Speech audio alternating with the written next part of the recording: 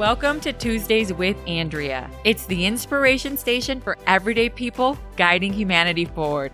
I'm your host, Andrea Rios McMillan, and every week I pursue conversations that matter with people who can relate to the common struggles we all face. You'll get to know the person behind the profession and find commonality with people of all ages, cultures, and backgrounds. Listen as friends, neighbors, and coworkers offer meaningful, personal explorations of modern life and the values we hold dear, all for the purpose of strengthening and uplifting others. In this episode, you'll meet Raul Alvarado, an uplifting leader with a fun sense of humor and a high standard of ethics. As an agent of massive change, he's one of those clutch people who's willing to show up for you during those moments that really matter. And trust me, you want him to. Why? Because people like him are ready, willing, and prepared. Take a look at Raul in action. This is the day that we've been waiting for, Super Bowl Friday, and that's all you got? Ricky, everybody up front here. Yep. And everyone. Guys, we got about 10 minutes before we open the door, so hopefully everyone's pumped up, ready to go. As everyone's got a Red Bull in hand, so we're going to need that tomato toast drink. Yeah, we're going to do a little toast. We're all going to shotgun a Red Bull.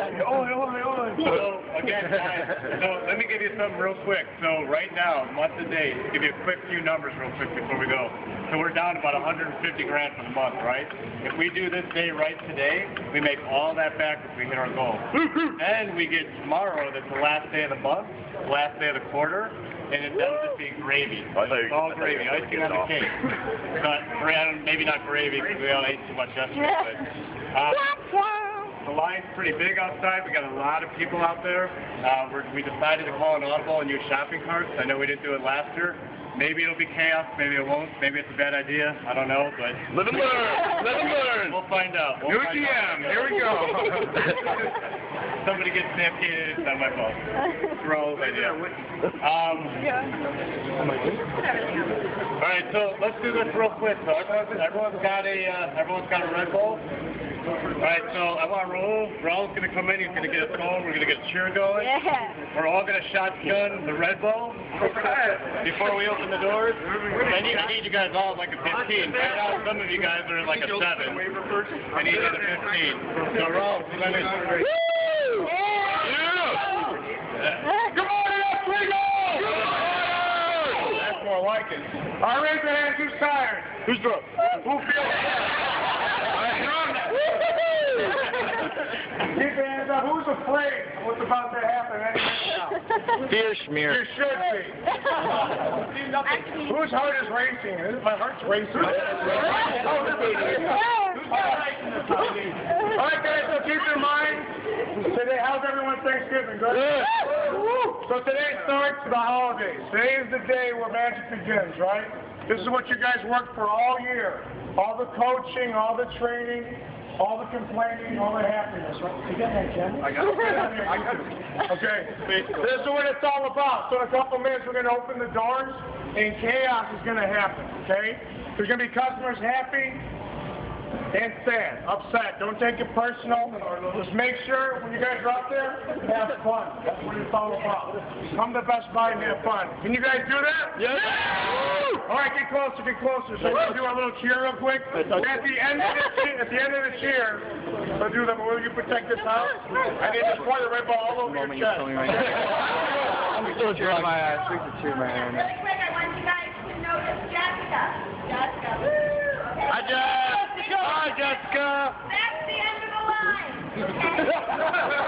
All the red balloons. Okay, somebody wants to know. You have the most important job off the floor right now. It's some customers trying to give us money. Someone got promoted. No pressure. Oswego, you ready? Yeah. Let's say fast. You say bye. You protect this house. Have a shot on your chest. Woo! Nipple shot.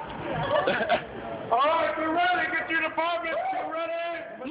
First off, shout out to Best Buy 1170 team in Oswego. It's so great seeing everyone in that clip.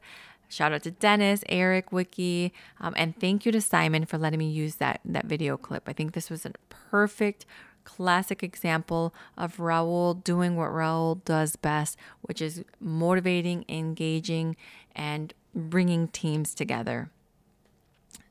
In this episode, we're going to catch up with Raul and see where he's at now. A lot has happened since that video was actually filmed almost 10 years ago. So a lot's happened. He now has teenage boys instead of toddlers. He's been married for 17 years with his beautiful wife, Adriana. They've since moved to Wellington, Florida. So they relocated over there to the far, far south, which is a far move from around the corner, which is where they used to live. And he's keeping busy as an essential service worker, managing 2 Comcast locations in Wellington, Florida. So in addition to keeping his communities connected during COVID-19, I'll be talking to him about who are the people in his life who've uplifted him, and he'll give us some advice on ways that he's adjusted and how he deals with stress. So I hope you guys tune in. Enjoy the show. Welcome, Raul. Hey, how you doing? Good to see you. Good. So what's going on over there? What's life like over there in Florida right now? I know here it's a little different. It's it's probably the same story, but just different atmosphere. I mean, it's beautiful over here. It's like 92 degrees over here Really? right now. Yeah, Uh-huh. I know you feel bad. How is it over there? No, I don't feel bad. You know what? Actually, it's gorgeous here too. We've had some beautiful weather this week. It's 70s and sunny. And so it's perfect. Really? You guys hit 80 yesterday. That's a big deal. Did we? I think so. Wow. See, now it's beautiful here too, but normally, yes, you guys definitely win on the weather front for sure. It is 92 degrees out here. The humidity is starting to kick up, but we can't go swimming. We can't go to the beach. So it's a different world right now. So everyone is inside, huckered in. So it's we can't enjoy any of the beauty of outside as like we used to. And you were here. You grew up here. I miss it over there. You know what I miss? Like right now, we would be doing is getting my grass ready for getting the lawn ready. You miss that, Raul? I love that. That was the best part, was spending my days outside, trimming the tree, fertilizing, pulling weeds. I love doing that. It was amazing. That was the best part of it, getting the pool ready. But I miss doing that. Like out here, they have someone that does our lawn for us, so it takes the fun out of all of it. But I loved it. I enjoyed it.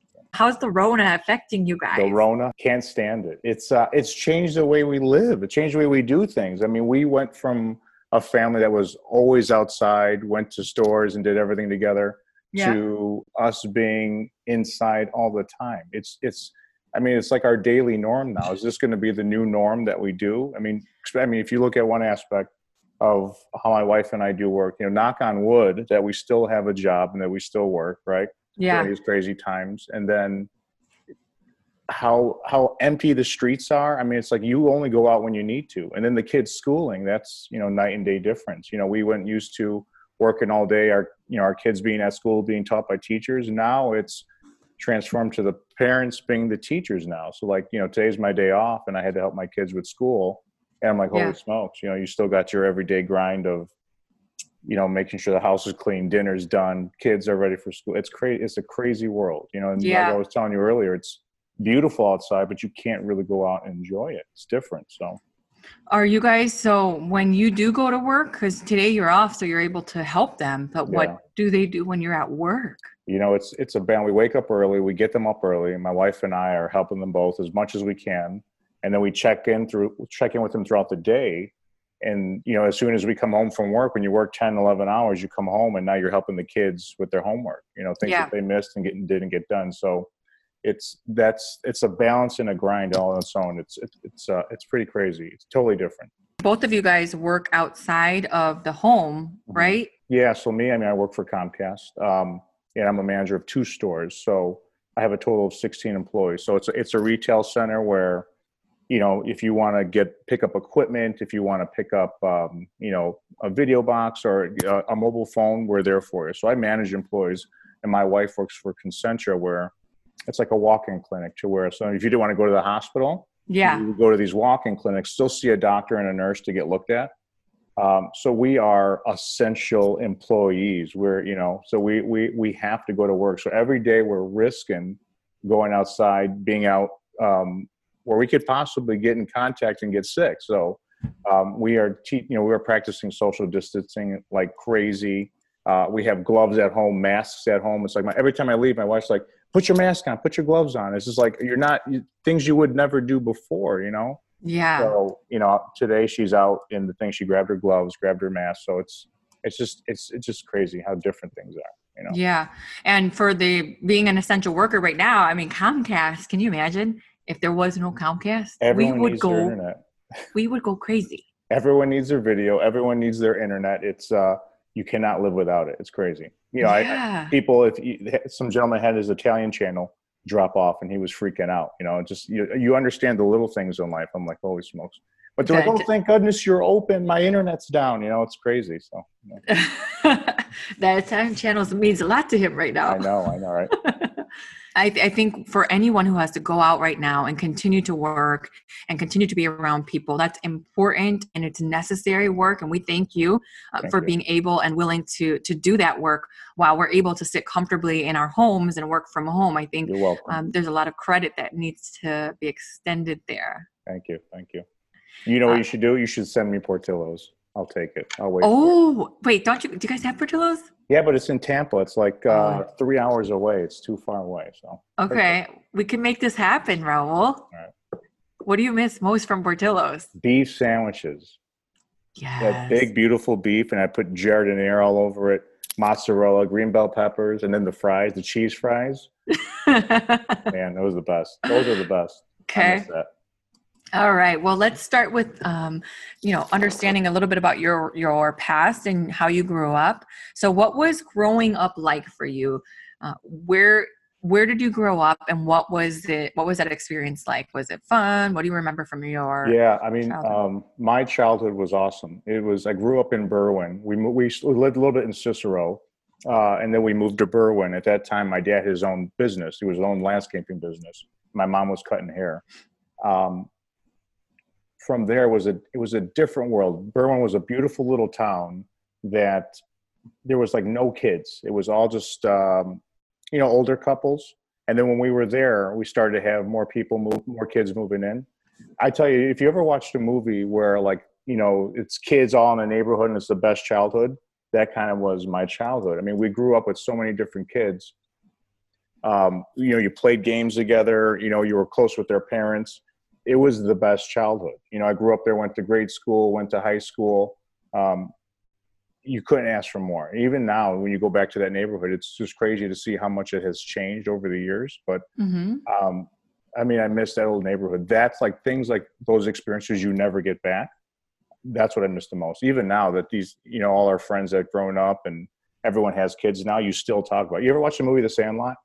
Yeah, I love the movie.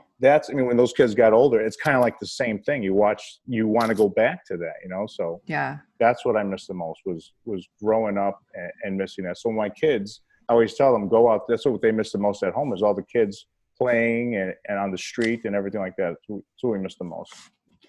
And this has been an adjustment for them because your kids had grown up around here, their whole life.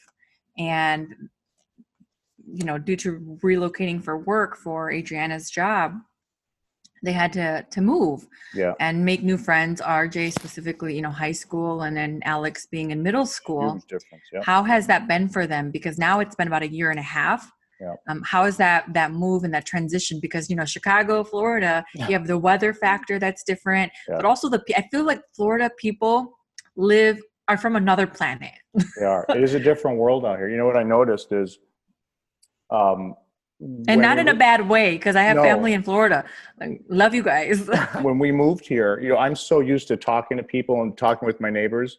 But out here, when I moved out here, everyone was so quiet and to themselves. It was like, I'd be like, hey, how you doing, John? And they'd be like, oh, hey, Raul. And they'd walk inside. So that was different at home. But I think the kids, I still remember sitting at the kitchen table as a family. And we're like, we're going to be moving to Florida. And the biggest thing was they're going to miss their friends. That was the biggest thing, playing. RJ, my oldest, was going to miss playing with his football team, being with his friends. Alex was deep into soccer, going to miss his team. So when we moved here, it was a huge adjustment because they didn't have the same friends. There wasn't the same group. But I think how they adjusted is, implementing themselves in the group of kids that were here. Now it's like RJ is so deep into his football team, has new friends, even had girlfriend. It was crazy. Alex, same thing, had his little girlfriends, has these group of friends. It is crazy to see how, from when we first got here to here now, it's night and day difference. And it's but in a good way. They've adjusted. Oh, they have adjusted.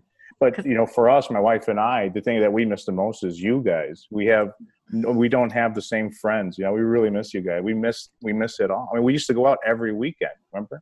Yeah. Sushi, wine, living the life. It was the best. And the beauty was, your kids and my kids, I mean, we're all like family. I mean, it's the beauty of it. But that's what we miss the most is our friends and family. Of course, because you can't replace those people. But I think, the move that you guys have had to go through has worked out well. And especially if you have kids who are in those transitional phases of middle school and high school, sometimes that's very concerning for a lot of parents because we worry about our kids. But I'm glad that your boys have shown a lot of resilience and adjusted very quickly and adapted to, easily to the people over there, and they made their friends and they're doing well. I think that's awesome. Awesome. Yeah, absolutely. It's definitely good to see them transition the way that they did, especially with school. Because when you have RJ as a teen, when you're a teenager, you remember being a teenager and you're getting whopped out of your high school where you're going to be, and then you jump back in. It's a different world. So, what was the worst thing you ever did as a teenager? As him or me? You. Oh my goodness. Andrew, I was a bad kid. I mean, I was a bad kid. No, you weren't. Were you really? Trust me. Yes, I was a bad kid. Okay, tell us how you were a bad kid. So give us some, because now you're an excellent family man and dad and husband. What kind of bad kid were you? Because I don't feel like you couldn't be that bad. You have no idea. I mean, if you knew me back then, if I could have done anything, go back, you have that part in life where you're like, if I could go back and redo this over, it would have been my 4 years of high school. I was so bad. I mean, growing up, if you talk to my sister, I mean, she could go on and on. My sister, now that I'm older, I appreciate her because my sister told on me about everything I did. Everything I did, she would go tell my mom, and I would get in trouble. But I got into so many fights as a kid because I had such a bad temper. And the problem is, kids, I was so easily influenced, and I would, do what these other kids would tell me. I would get in these fights and do these bad things. I didn't care about school. I wasn't really put into it like I should have been. I wish my parents were so busy also. It's like they weren't really there to really, watch me as I go on like I'm doing with my kids. They couldn't push me to do sports. I did some sports, but it wasn't enough. So I hung around with kids that, all they did was get into trouble. So I would get into trouble all the time. But I was a bad kid. I got into a lot of fights, Andrew. A lot of fights. Okay, so give the kid who is now you, right, who constantly got in trouble at school, maybe they consider themselves a bad kid. What changed for you? Give this kid some hope here. How did you change that narrative? I had an aha moment because I was tired of, every time I did something bad, I never thought what the outcome was, all the people that I would hurt. And I would hurt my parents a lot, my mom, my dad. And I still remember how upset I made my dad because my dad is such a hard worker. And he worked, he would wake up at 5 a.m., work all day, come home. And that's the last thing you want to hear is your son getting in trouble after he just busts his butt all day. So I just remember him sitting on the steps and just being so disappointed in me. That was like my aha moment. I mean, he was upset with me before in the past, but just something about him sitting down, I could see his hands were just dirty and just beat up. And you could tell he was physically tired.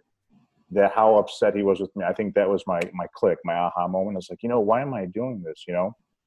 And within me, I knew there was so much more good. So I had to distance myself from the people that I was hanging around with. And it was tough because those were my only friends, really, So once I started to distance myself, pay attention to school, get myself into wrestling, use that as a tool. And then that wrestling team really helped me out. My coach really helped me out, Coach Slater. I mean, he was amazing. From then on, that's when I had that moment. But, it's tough because a lot of people don't have that aha moment. And when you're a kid, it's like, I know everything. I have the world in my hands. So it's really, you got to look at the ones that you're hurting around you. It's just, those are the people that are giving you the time and the love and the dedication. Those are the people you don't want to hurt. So, you have to be at your best to get your best. What would you think, from your childhood all the way up until adulthood. Mhm. What was the biggest lessons that you've learned from that, phase? What do you take with you now as you have your own family? For me, I think a lot, the reason I got myself in a lot of the trouble that I did is my parents, they really didn't have the option to really spend a lot of time with us. It was really, I was the oldest, and I always wanted that older brother type, person in my life, but my dad worked all day. My mom worked all day. So I kind of had to take care of my sister and my brother at that time, and doing everything like a parent would do, I guess, help them with their homework. But, going up to where I am now is the biggest lesson I take. What I do is I want to instill as much time with my kids as possible, even when they drive me crazy, because as a kid growing up, I didn't have a lot of time with my parents. So for me to make sure these guys are on the right track, I have to put as much time as I possibly can. I can't be selfish because it is tough. And, when you come home from work after you worked a long day, the last thing you want to do is all you want to do is sit down and just relax, and it's sometimes you cannot do that. So it's, listening to my son's day, because the littlest things to me make the biggest differences. Because I remember as a kid, I would remember things like I would want to talk to my dad and tell him how my day was. And he'd be like, not now, I'm going to go take a shower. And then after that, he would fall asleep. I never got to tell him about my day. So when my kids want to tell me something, it's a small little achievement, something trivial, I listen to it, and I am in and I'm paying attention to them. So I give them all my attention, because to me, that was a big deal. So I have to make sure for them, I'm there for them. Listen. Mm-hmm. And I'm sure that they love that and they appreciate that. They better. One day they will. If they don't right now, one day they will. I'm sure. Yeah. Yeah. What core beliefs and values do you think it's important to instill in them? Especially, you're a father of 2 boys and they're in that very, formative transitional years of, puberty and adolescence. Yeah. What is important for you as a father to teach in them? I try to show them, my mind is, watching my dad when I was growing up. To me, he's a really good man because he worked hard. He treated my mom very well. I mean, he taught us, if you want something in life, you have to work for it, and that's what was instilled in me. So it's the same thing I'm trying to show my boys is, being a good man comes with a lot of responsibility. It is, especially, how I treat my wife and their mom in front of them. That's huge because to me, my wife is so precious and I respect her, and they have to see that. So, it's so cute. Like when RJ had one of his first girlfriends, and we met the mom and the girl, and, she was cold. He's like, here, take my hoodie. You're cold. Just little things like that. To me, I want them to be really good men. They have the Alvarado name. To me, I'm carrying it down from my dad and everything. They have to be very respectful, not just here at home, but out there on the world, being respectful to their neighbors, to everybody. This world is so crazy, and how I conduct myself out there, I want them to do the same. So, I always tell them there's a lot of responsibility being a good man in this world. So, and what does that mean to you? Like being a good man, respecting your wife, working hard for your family. It's a lot. It's the morals. It's, every day you wake up and your feet touch the ground. How are you going to make yourself better and the people around you? That's what I believe in. It's like, if I can help someone feel better about themselves, or, if my wife is having right now, she is, it's a stressful time for us. Even moving to Florida was stressful for her. I could not show her, and I can't show my kids if it's stressful.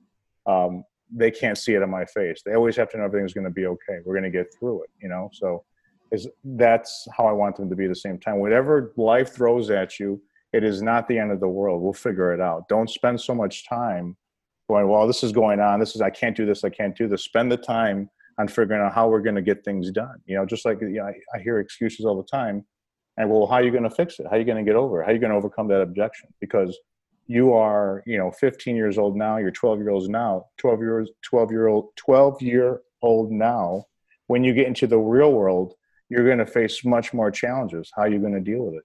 So we're trying to do the best you can. It is not easy, Andrea, being a father and a husband, and it's because you don't have all the answers. You go through and you try to do things that you think are right, and you hope to God that it works out in the end. So. Yeah. I mean, I don't know what it's like to be a father and a husband. What are you talking about? I mean, you're a good mom yourself, and John's a good dad too. It's just being a good parent. It's you don't know. We don't have the answer. We're going off of what we learned when we were young and what we see and what we feel. And we're, at the time when you're confronted with something, in your heart of hearts is how you react to it, and you feel like it's right. So.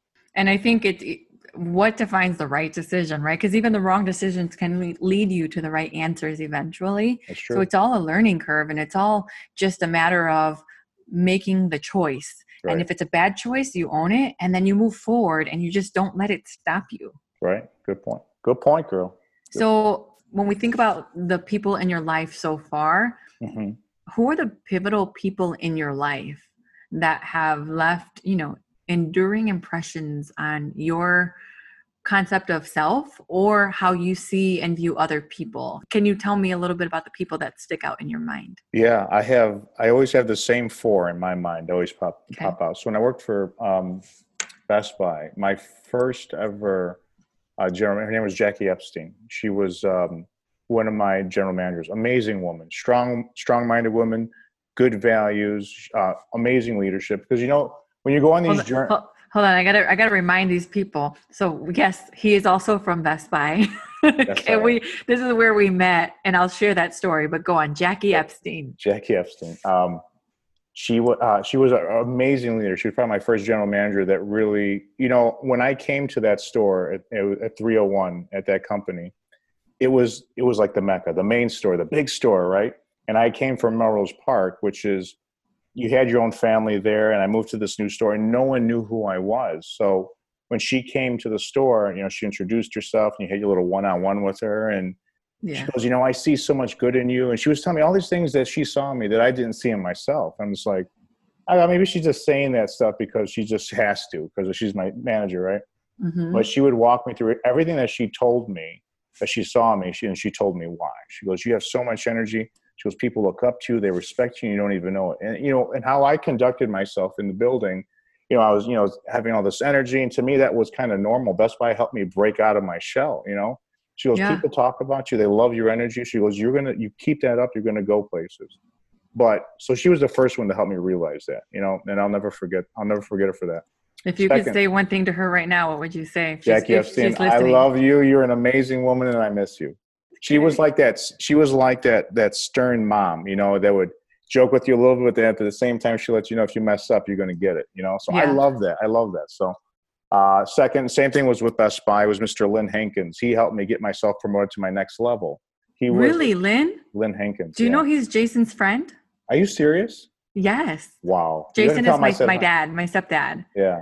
Lynn Hankins. I haven't seen him in a long time, but really? He'll watch this. I'll send him this. You should. I love that man. He's one of my best leaders in my career going up, because he was another gentleman that was like a father figure. So I had Jackie as my mom figure, Lynn is my dad figure. So you had a mom and a dad. Mom and my dad. Complete it. And he taught me so much about business and explained it to you to a point where you got it. Because business, when you're talking business, I didn't go to college to learn this. I was just a guy that walked from a part-timer, moved up in the company. So, he would explain it how I would do it. And the same thing. He's like, man, I believe in you. You have amazing energy. People are behind you. He's like, you got a gift and you can do this. And I'll tell you why. So he believed in me so much to a point where I had to start believing in myself, and everything he said would come to truth, So that was, I loved him for that. He's an amazing leader in my eyes. My second one is, my third one, I was always looking for that big brother type, when I was growing up, and I always wanted a big brother. But one of my best friends, his name is Nick Martin. He worked in Best Buy also. All these relationships we created within Best Buy, it's like the Best Buy family. But he was like my big brother. He was another fellow manager in the store, and he would just take me under his wing and again, show me different things. And he would always tell me, he's like, I admire you because you kind of have like no shame. You just go out there, you act yourself. You're not scared of talking in front of people. And he's like, I cannot do that, So, but I would look to him because he was so business smart. He could look at something and get it right away. I'm just like, man, I have to read this over and over to get it, So he's always been like a big brother to me. He showed me so many different things in my house, how to build and redo my whole house because of him. It was crazy. Mm-hmm. And then probably my last influence has always been my dad. I mean, he is such an amazing man because he's such a hard worker. He started his own business, was so successful, woke up every morning, go to work for us and come home just to put dinner on the table, make sure his kids were happy. It's like the hard work. And I would go help him out. I think that's one of the reasons I love doing yard work because it reminds me of my dad, so just in life, he's like always telling me, anything you want in life, you have to work hard for it. It's like in this world, it doesn't, this world doesn't care if you're having a good day or a bad day. It's how you respond to every situation you deal with. And I'm like, as a kid, you're like, whatever, Dad, you have no idea what you're talking about. But then when you get older and you start to deal with life, you're like, that old man is smart and he knows what he was talking about. You knew what you were talking about. You know what you were talking about. So those are my four. Jackie Epstein, amazing woman. Mr. Lynn Hankins, amazing. Nick Martin, my bigger brother. And then my dad. Absolutely. Well, I hope that they listen to this, and I hope that they feel good knowing the impact that they made on you. Yeah. So let's talk about your career, growth and that ladder. How did you start? Like, when did your work, career life officially start? Yeah, I think my first main job that took me off was with Best Buy. I gave the company 11 years. And I started off as a part-timer. I was a part-timer in car audio. What age were you? Ooh, age? I have like high school? Idea. Yeah, it was 2001. So what are we in? Yeah, after the internet crash, the Y2K. All the craziness, yeah. And I started off as a part-timer, and I was just a regular guy that had, I knew I was destined for good, but I didn't know what that meant, until I started working at Best Buy. It got me out of my shell. I started learning to be a leader. I met my wife at Best Buy. It was crazy. If you guys don't believe it, love at first sight, it is true. It is absolutely true, because it's like, and no one believes me. When I saw her for the first time, I felt like my future self now jumped back, told myself, hey, that's your future. Get it together. Yeah, and then go back. And I'm like, holy smokes, right? So it was, we created so many amazing relationships through this. As I grew myself, went to 301, and spent so many years. I was just infected with it. And my end goal was I wanted to be a GM. That's what I really wanted to do. I never general manager. I never made it that far. The farthest I got was a sales manager. And so, it was 11 years in the company. We were going back and forth, and the growth wasn't happening. So I was like, I need to do something different, as tough as that was. So I started looking at other companies that were growing, so I wanted to see myself. And that's when Starbucks had started. I started looking at Starbucks. So I jumped into Starbucks only because during the interview, it was kind of intense, because it was like eight market leaders, and they're interviewing you one from one. They're all talking to you, but all they kept talking about was like growth as a company, growth as an employee, growth for me. And I was like, wow, this is great. But he's like, I've never had ever had coffee. So when they said, what kind of coffee you drink? I'm like, I don't even drink coffee. So that was my first time drinking coffee, is with that point at Starbucks in that interview. And this was what, like 6 years ago? Yeah.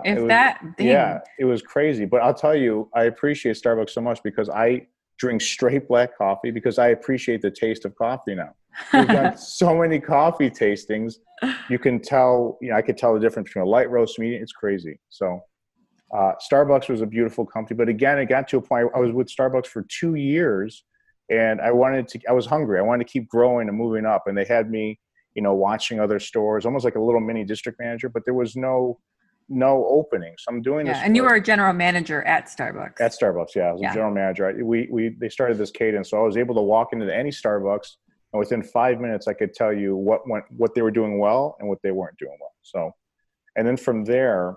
And you were able to communicate that to your team in a way that they just loved you. They understood. What do you do to all the people that you work with? They just love you. I don't know. Everyone keeps telling me it's my energy. To me, it's just normal. I don't know what it is, I believe in good energy, Andrea. I believe in energy, hey. And all I have around me right now, if you were to close your eyes and put your arms out, you'll feel my positive energy. That's all I feel it, Raul. There it is. So let me guys back up and tell you how we met, because Raul and Adriana That's his wife's name. We're really great friends. And we only met maybe 10 years ago. And Okay. Raul and I used to work together at Best Buy in Oswego. Mhm. And I knew Adriana. She was a manager at another location, but we didn't know each other well. I think I've talked to her maybe twice or 3 times. Raul and Adriana are complete opposites in terms Night of and day. personality. Night and day. It's like me and John. So she's the serious one. She is the quiet one. And she is also the very analytical, managerial, militant one. Yeah. And Raul and I worked together. And I feel like Raul and I, we just clicked immediately, like, hey. Yeah. And but obviously it's always awkward when you meet someone who is your same age, Right. who is of the opposite sex. That's always tricky, right? Yeah. Especially if you're both married, because Right. the minute you guys, if we're becoming friends, you don't want people talking. People start talking. Yeah. Like, oh, look at those two. Oh, look at that. And so immediately I'm like, oh, this guy has really good energy and we get along so great. Yeah. Our kids are the same age. I'm like, we have to become friends somehow. So I go to John and I'm like, hey, John, there's this guy at work and you would love him. You guys would get along. And John's like, I'm going to get along. I'm not going to be friends with anyone. And he sounds just like that too. I don't need any friends. I'm fine. And I'm like, no, you have to. And I invited you guys over for a Bulls game one time.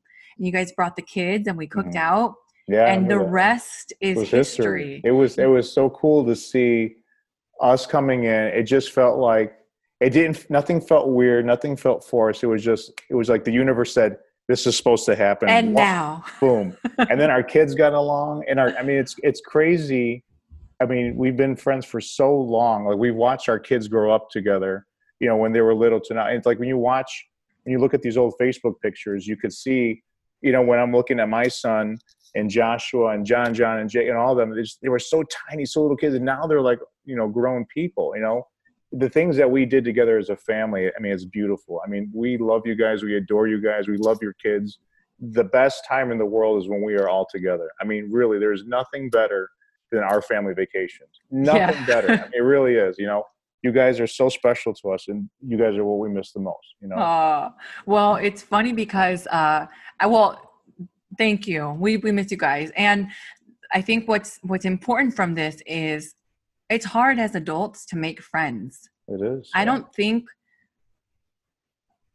maybe you guys are really one of the first external friends that we've made since college, because most of my friends are either from high school or college, because you're kind of in a petri dish together, right? Yeah. And so you just bond.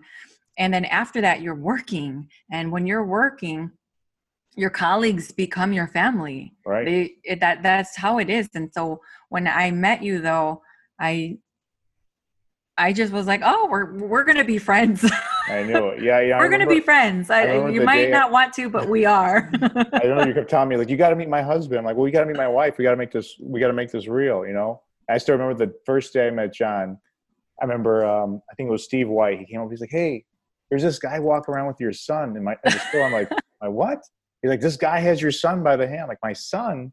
I was like, what are my kids doing here? So I go there and I see John and I see Joshua. I'm like, that's not Alex. Because they almost look alike. It's crazy. Yeah. And that's when I met John. I was like, hey, man, I'm Raul. He's like, and the rest is history. I mean, I love your husband to death. He is my brother. I mean, we went through so much together.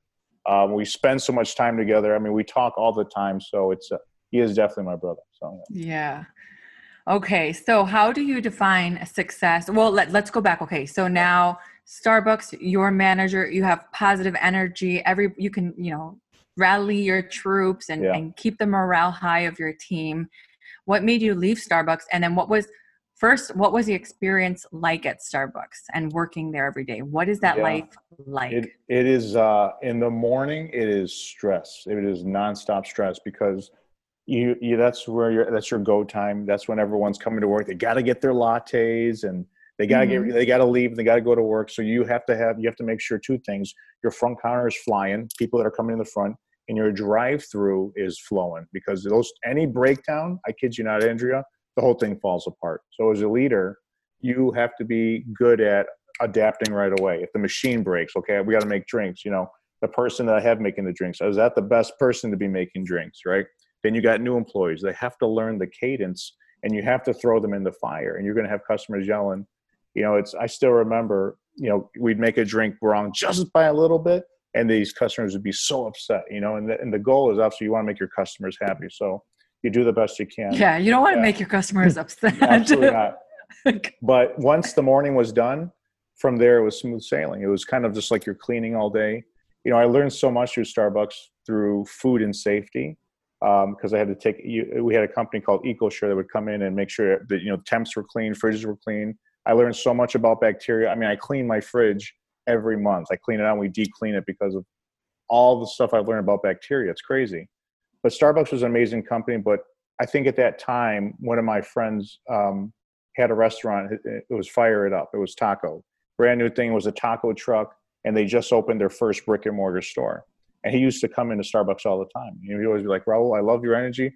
He's like, we're thinking about doing another restaurant. He's like, would you think about running this restaurant and then maybe helping me open a new one? And I thought about it. I was like, working in a restaurant, I go, it can't be much different than Starbucks.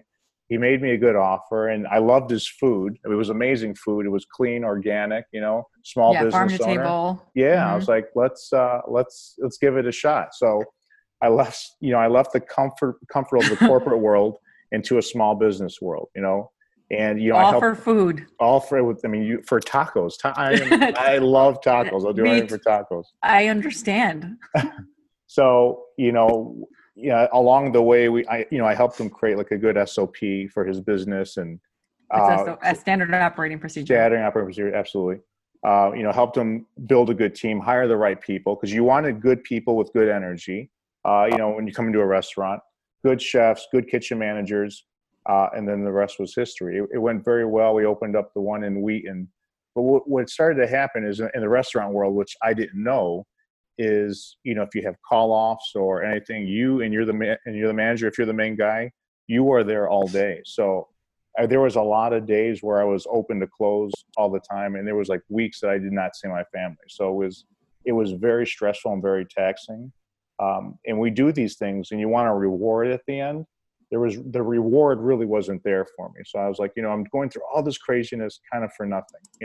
I wanted to see long-term, opening up more restaurants. But it was extremely stressful. That was probably the most stressful I've ever been, So for tacos. For tacos. I mean, the tacos were good, but don't get me wrong. They were not that great. They were not that great. Okay. So I do miss them. I still keep in contact with them, and they're still open. They still have a place open in Naperville. Fire It Up Tacos, really good. Then from there, I transitioned to started to do a little personal training, and then working for Lowe's a little bit, because one of my best friends, Nick Martin, was a manager. He's like, hey, I think you should come down to Lowe's. He's like, there's this position that's open for sales manager that they just started. He's like, I love your energy. You do great for this. I'm like, perfect. Okay. So I gave that a shot while doing personal training too, because personal training, I loved working out and I loved helping my friends work out. And everyone told me, why don't you become a personal trainer? I'm like, well, I'll give it a shot. And the owners for Beyond Measure Fitness Training in Naperville, he took me on as an intern. Well, it was Steve Havoc. Amazing, him and his wife, Kate. And he says, hey, I told him I love doing this fitness thing, but tell the world what your dream job is. As a personal trainer. I mean, that's what it is. I mean, I should just do it, but I'll get to that later. But it's, nothing more than I love is people coming to me and say, Raul, I want your energy. I want to look good. I want to feel good. And that's all I want. And the rest I can do for you, but you got to be committed and disciplined to it. It is not an easy lifestyle. You got to eat right, and you got to work on. You got to put the work in. People think it's 1, 2, 3 and done. So when I was there, I learned a lot from them at the gym, and they saw my energy. I would run classes like 30 to 50 people in one class. Nothing. It was amazing. And then what I really loved about that job was people that would come in and their lives would change. That was the beauty of it. You would sit down and have one-on-one sessions with them, and you're like, and they would tell you as they're leaving, they're like, thank you so much for your motivation. And I thought it was just a little thing that I was doing, but like these little trivial things meant such a big deal to them. Is the energy that you would give them, the motivation was a big thing to help them along their journey. So, even though I saw myself as a coach helping them out, you're almost like a life coach, because you got people going through divorces and dealing with things they can't bend over, tie their shoe. You know, how do you help them with life? You know, and that's what I love doing it. So I really, that's what I love about that part of the business, you know. And when I was at Lowe's, also I was doing that in Lowe's at the same time.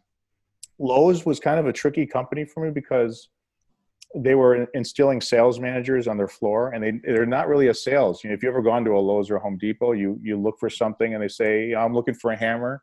Oh, the hammer's over there. And then that was it, you know? Yeah. But the difference was now was, you know, if you're coming to look for a hammer, I'm trying to sell you on something now. So you're looking for, what are you going to do with the hammer? Oh, you're doing a project. What kind of project? Let me see if we can do it for you. You know, it was a whole other thing. But then the company, after 1 year working there, scrapped that whole role, and then they gave me a severance. So I was like, well, what do I do now? So I was like, you know what? I'm going to do this personal training thing full time. And I loved it. I really did. But then point in case, at the end, that's when we started moving out here, out to Florida. So yeah, just when you found just when I found it, yeah. I was like, oh, what are you going to do? So we moved out here, and then I'm like, well, let me try to find a gym out here in Florida. And I was looking kind of for that same Naperville home feeling, and I could not find it. It was a different world in Florida. Everyone, all they care about is getting big and huge muscles. And, you know, I just want to focus on movement and functionality. So.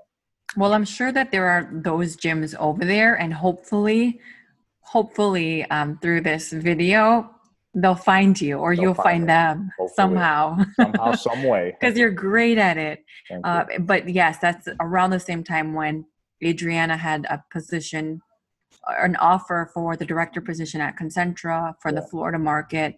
And, you know, you can't refuse that offer. You can't. It was a scary thing. 'Cause like I said earlier, I still remember sitting at the kitchen table, and we were all talking about it as a family, the pros and cons of going to Florida or staying in Chicago. Mm-hmm. And I always told, and I'm always a person that's like, I'm all in. Let's try new things. It's figure it out. We'll figure it out when we get there. I said, this could be, you know, I never want to, you know, pass this up. And I never want you to pass this up and say, you know, what could have been, you know. Florida's new. I go, we can get through this. As long as we stay together as a family, we'll be fine. It's not like we can't come visit back our friends and family, you know. Right. So we jumped in. I still remember that first year here. It was a new world. It was beautiful because you got the oceans, the weather. It was beautiful, but we were kind of out of our element. It was totally different. Yeah. Mm-hmm. And what was it like? Explain, because there's two things I think that are important from this time. One is that you are very comfortable and familiar. I don't want to say comfortable, but very familiar with being uncertain and unsure about what your next position is going to be. Because there's been several times in your career that, you know, the door closed and you're kind of like, what am I going to do now? I'm a great manager, a great leader. And where am I going to go and where do I fit? And in each phase, you've managed to find that in unexpected places or through the people you've met. Positions come, because I firmly believe that good talent always finds a home. Somewhere, sometime, good talent always finds a home, because real recognizes real, right? Okay. Having too much fun here. You're good. Okay. And then the other part is that when you have to make that adjustment to move, and especially with your family and having everyone on the same page and making sure that there's clarity of vision here. Hey, we're doing this because this is a good opportunity. We're doing this because we don't want to live with regret later. We're doing this because we know we can get through it, I think is half the battle. Right? When you're going through something so huge, it's being able to say, this is where we're going and this is why, and we will get through it. So moving on, what about your work? Like my job now, working at Comcast as a manager. So it hasn't even been a full year yet, Andrea. I feel like I've worked for Comcast for like 6 years. It's hilarious. And I remember when I moved here, I was thinking about working for the company, and I reached out to our friend Lisette, and I says, hey, I'm thinking about joining the company. You know, I know you talked about it before, but I think I'm going to do it. She goes, well, you know, she tells me all the good things about it. It's an amazing company. She goes, you know, I'll get you an interview. The rest is up to you. And I have an interview. And I kid you not, the interview process took like 2 months, like 2 to 3 months. And I'm like, I'm not going to get hired. You know, I was like, so I interviewed for like Apple, Best Buy, even Tesla. And I'm like, man, I gotta do something out here. And then I remember I called the recruiter and I would reach out to Lisette. She goes, this is the process. This is how long it takes. I'm like, goodness. And then finally they called me back, made me an offer. I took it. So with Comcast, I was training for 3 months and everything was awesome. And the main director, he was new too. His name was Paul Schussler. He's another amazing man.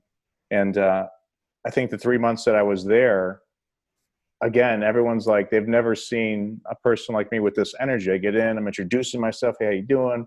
I'm from Chicago, telling everyone my story. And they're like, I'm doing like the slow clap and will you protect this house? And they're like, who the hell are you? And I'm just like, I go, you guys might not be ready for this. I apologize, So, and then, they started to see the teams, my store, respond very well to me. They're like, man, my surveys were good. I mean, they're like, who is this guy? And then I still remember the one day my director came in my office. And he's like, hey, I just finished my 3-month training. He's like, we're about to open a brand new store in Palm Beach Gardens. He's like, I don't want you to get nervous, but you are the guy to open that store. I'm like, what? I go, I just finished my training. He's like, trust me, you can do this. I'm like, okay. And then we did it. I mean, there was so much work involved because you're dealing with contractors, corporate partners, and I was able to meet so many new people. The process was amazing. Yeah. The store opened. Everything was perfect. One of the best openings ever. I got so much kudos from my directors.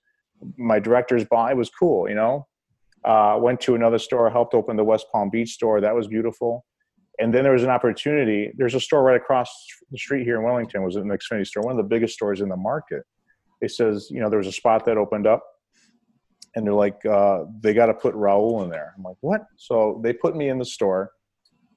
And it's been doing very well, pretty successful, So as far as surveys, the employee morale, which is a big thing, because that's who I am. I want to get there. I'm not fake. I'm real with you, and I respect you. If I give you respect, I want the same in return, But if you cross me, you're in trouble, So it's like, I'll do right by you if you do right by me. So. And during that time, because there was a period of time when you moved to Florida, you didn't have a job lined up. You didn't have that position. Right. You're in transition. You're in a new area, and you're dealing with trying to get your house, the house that you're renting in order, getting your kids enrolled in school, acclimated, and then trying to figure out, where do I work around here? Was there ever a time when you got discouraged where, you felt maybe depressed or kind of out of sorts in your mind? And how did you deal with this? Yeah, I think I was. And usually I'm a person that's not like that. I mean, anything I do and I go after, I always know at the end, everything is going to be okay, or there's nothing that I can't handle. That's my mindset. So I go into it. But there was a time where I wasn't getting anything with, and jobs weren't coming up. And I was sitting there, I was like, man, nothing is going right. My wife was deep into work and working, and I was at home cleaning and, cooking and with the kids. And I had no real purpose to me. I had purpose, but I like my mind to be challenged. I like to be in the thick of it doing things, and it wasn't there. So I think the downside, I think my weakness is I'm so good at, motivating somebody and getting people pumped up. But sometimes myself, the motivator, needs motivation. And sometimes I think the best way to do that, if I don't get that, I kind of shut down and I kind of cocoon myself. But it's kind of like I'm rebuilding myself at the same time. I just need to be left alone. Let me rethink things and go. But the problem is, I have so much energy. I'm always on all the time. Yeah. People think there's something wrong. My wife will be like, what's wrong with you? I go, no, nothing is wrong. I'm just kind of in a phase right now, So it's kind of like, it's yin and it's yang. It's good and it's bad. So. Yeah. And what period of time did you go through that? It was probably like almost 2 months. It really was, because there was nothing coming up. The whole process with Comcast took about 2 months. I was getting interviews, some I was getting offered, but the offers weren't, strong or see myself doing. And the ones that I was looking for, offers weren't going through. And I was like, man, what really got me back on base with everything, I kid you not, was going to church. It really was, because I was not a person, I went to church only for my wife and my kids when we were back in Chicago, because I did it for them, because I was, we were supposed to be a man of faith, but I wasn't bought into that church, that lifestyle, that whatever they were saying in church, it wasn't registering to me. When we got out here, honestly, what helped me was going to church. We went to like 5 different churches, Andrea, because that was the most important thing my wife had to do. She had to find a good church. So that was my wife had to do is find me a church. Right. And then the most important thing for me was finding a barber for the kids. That was my priorities. But we went through like 5 different churches. None of them felt right. And the church that we go to now, we went there, and I just remember they put us all the way, we got there, and they put us all the way in the front row, okay? And, everyone's singing, and they're worshiping, and I'm like, man, I'm like, whatever, here we go again. And I'm sitting in the front row, and the pastor starts talking. And as he starts talking, it's like I get these goosebumps all over my body, because he's starting, what he's preaching, whatever the message was of the day, he's making it relate to everyday life. And I honestly felt like he was talking to me. It was crazy. Even now I get goosebumps talking about it, because I was like, whatever he was saying, this weight was getting lifted off my shoulder. And I'm listening to him, and I start crying, like just standing there crying. My wife looks at me as crying. I have no idea why I'm crying, but I'm listening to what he's saying. Then I look at my kids, and they're looking up and listening, and they're smiling, and they're laughing, they're into it. And I was like, this is going to be our church. This is it right here, So that helped me so much get through all I was going for. I would wake up every morning, and I would just pray. And that's all I would do. I'd get my coffee, because coffee is life.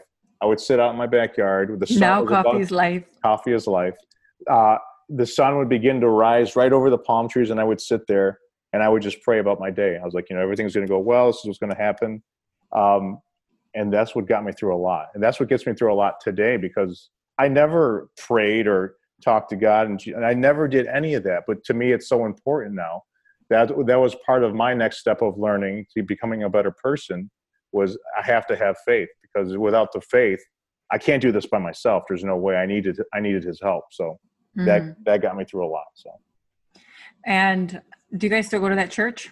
Well, now. Well, virtually. It's virtual now. We watch it. We have the iPad. My wife and I wake up. We get the iPad.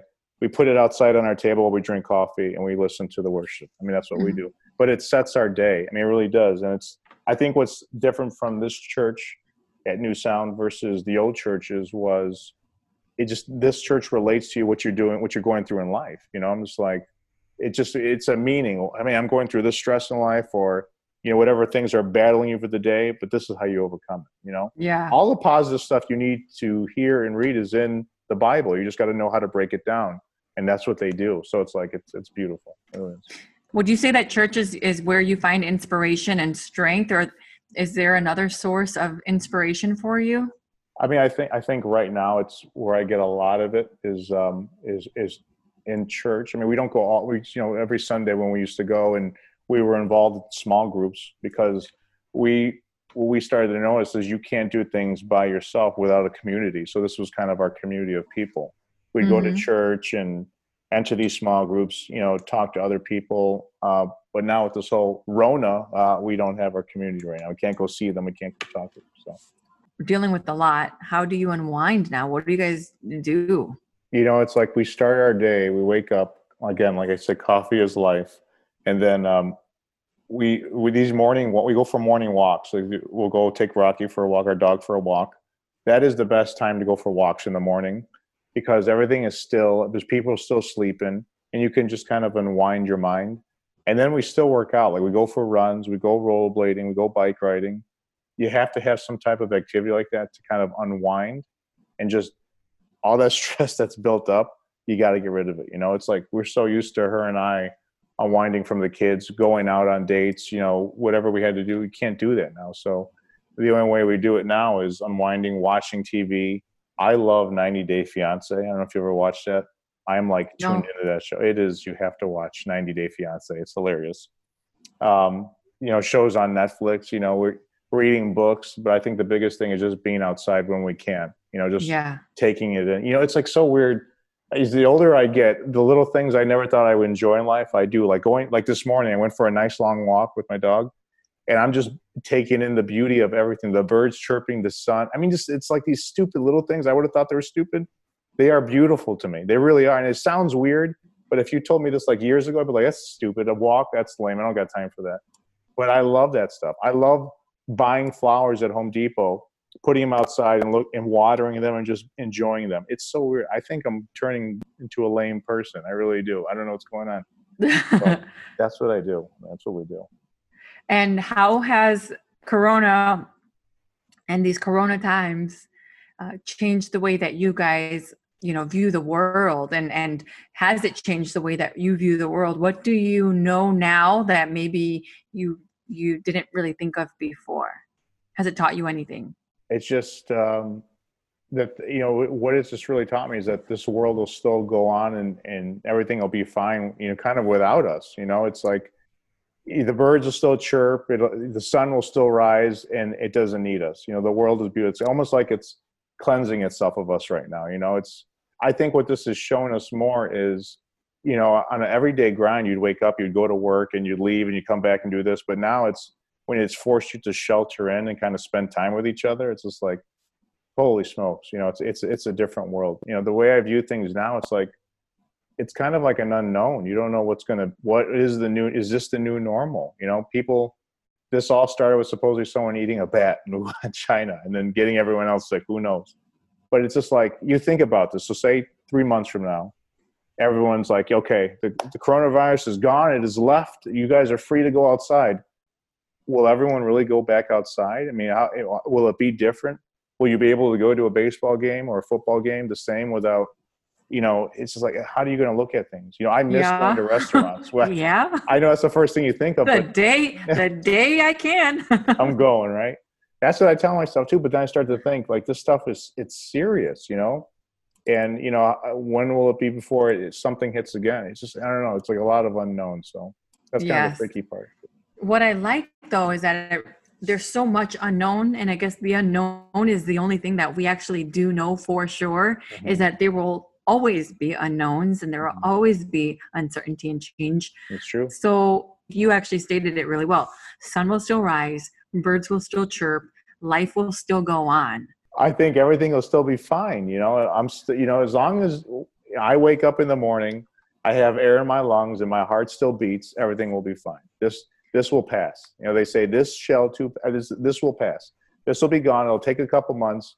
If you don't, everyone says, I don't have time to do anything. We all have the time to do something right now. And I'm always telling my employees, if you are not focusing on yourself right now, if you're not focusing on a side hustle or bettering yourself, then you don't lack time. You lack discipline, because you have more than enough time right now. Figure something out. Everything you wanted to do it now. And the same thing for me. Everyone's like, Raul, you need to do my own YouTube channel and do workouts on there. And you would do so well. And I have to do that. I have the time to do it now, so it's like, I put a plan in place, and it's coming. It's coming soon, people. You'll see. So we do not lack time right now. We lack discipline. We have no excuses to get things done now. Whatever you want to do to focus on yourself, this is the time to do it. Any relationships that are not solid and sound, if they were before, work on them now, because life is so beautiful and it's so short. We cannot hold grudges on these little things. I mean, I always tell these employees, you do not lack time right now. We lack discipline if you do not focus on yourself right now. And for those, because there's a lot of people who are going to be losing their jobs, losing income, worrying about how they're going to survive, worrying about what the next meal is going to be, worrying about where they're going to shelter if they don't have a secure place. Yeah. What can you offer those people? Do you have any words of, I don't even want to say advice, because nobody wants advice during that time, right? No, they don't. But what encouragement, is there anything you can offer? That's really tough, because you got to put yourself in a place. I can only put myself in a place when I wasn't working when I got here. Things seemed, even though my wife was working and I had my own house, I can't really imagine what those people are going through.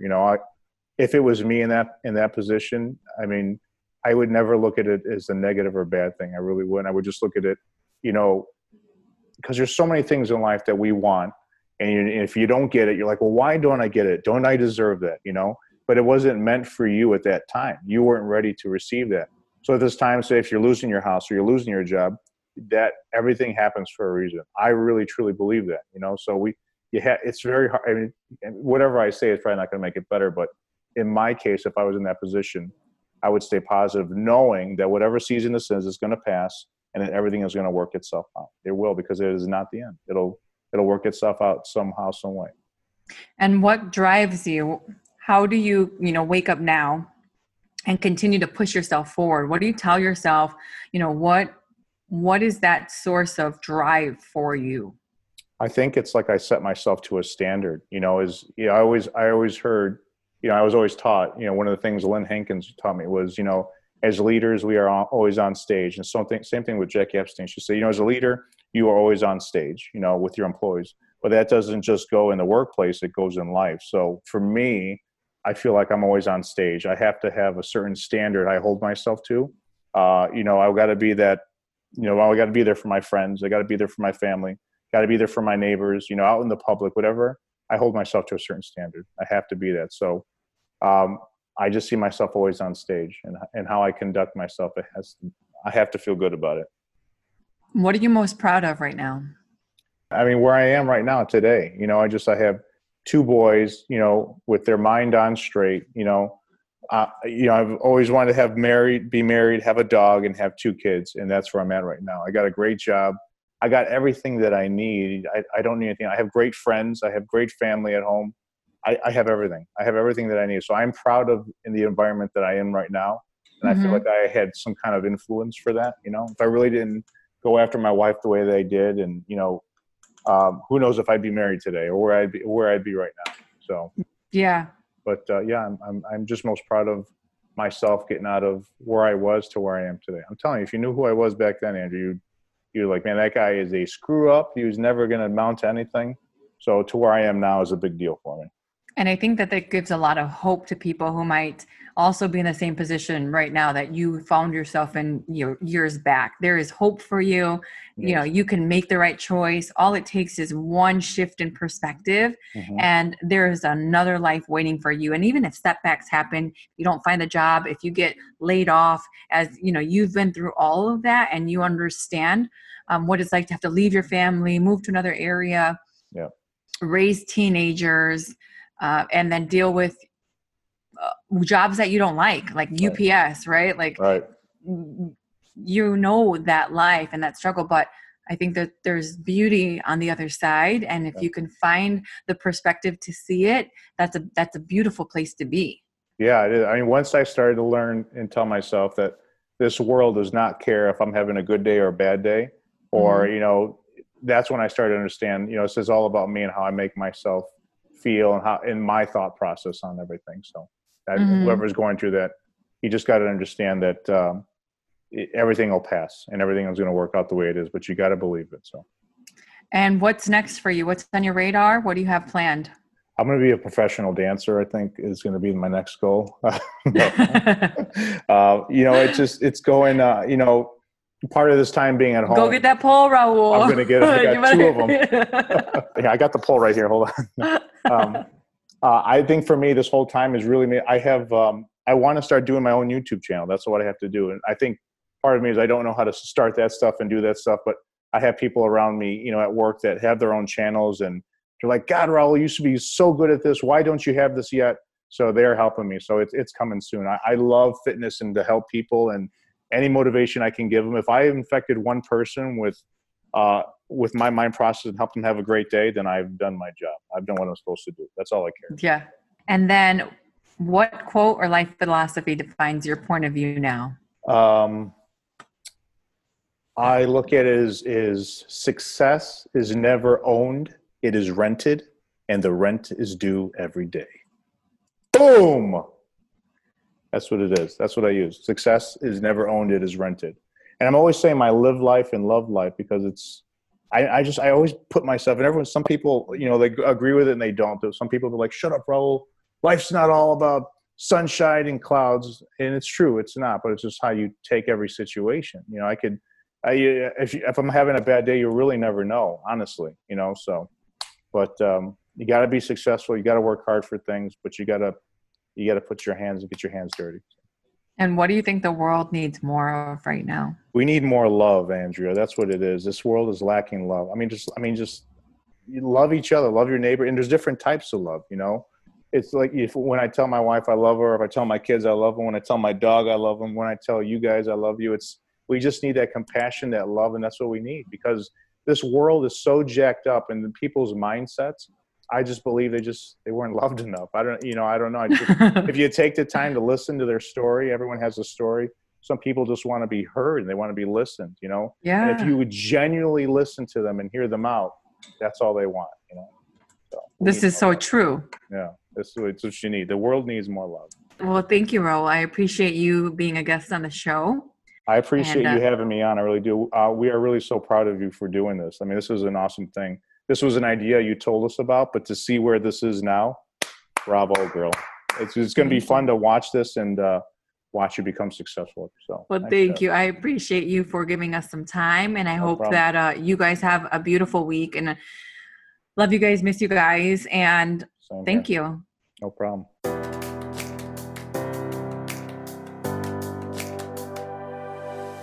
Thank you for listening to Tuesdays with Andrea. There are hundreds of thousands of podcasts out there, and I appreciate you making the time to listen to mine. If you like this show and want to know more, check out TuesdaysWithAndrea.com. Or please leave a review on iTunes or drop a line in the YouTube comments section. Until next time, please stay kind in your mind, nice on the web, and stay hella hopeful in your heart.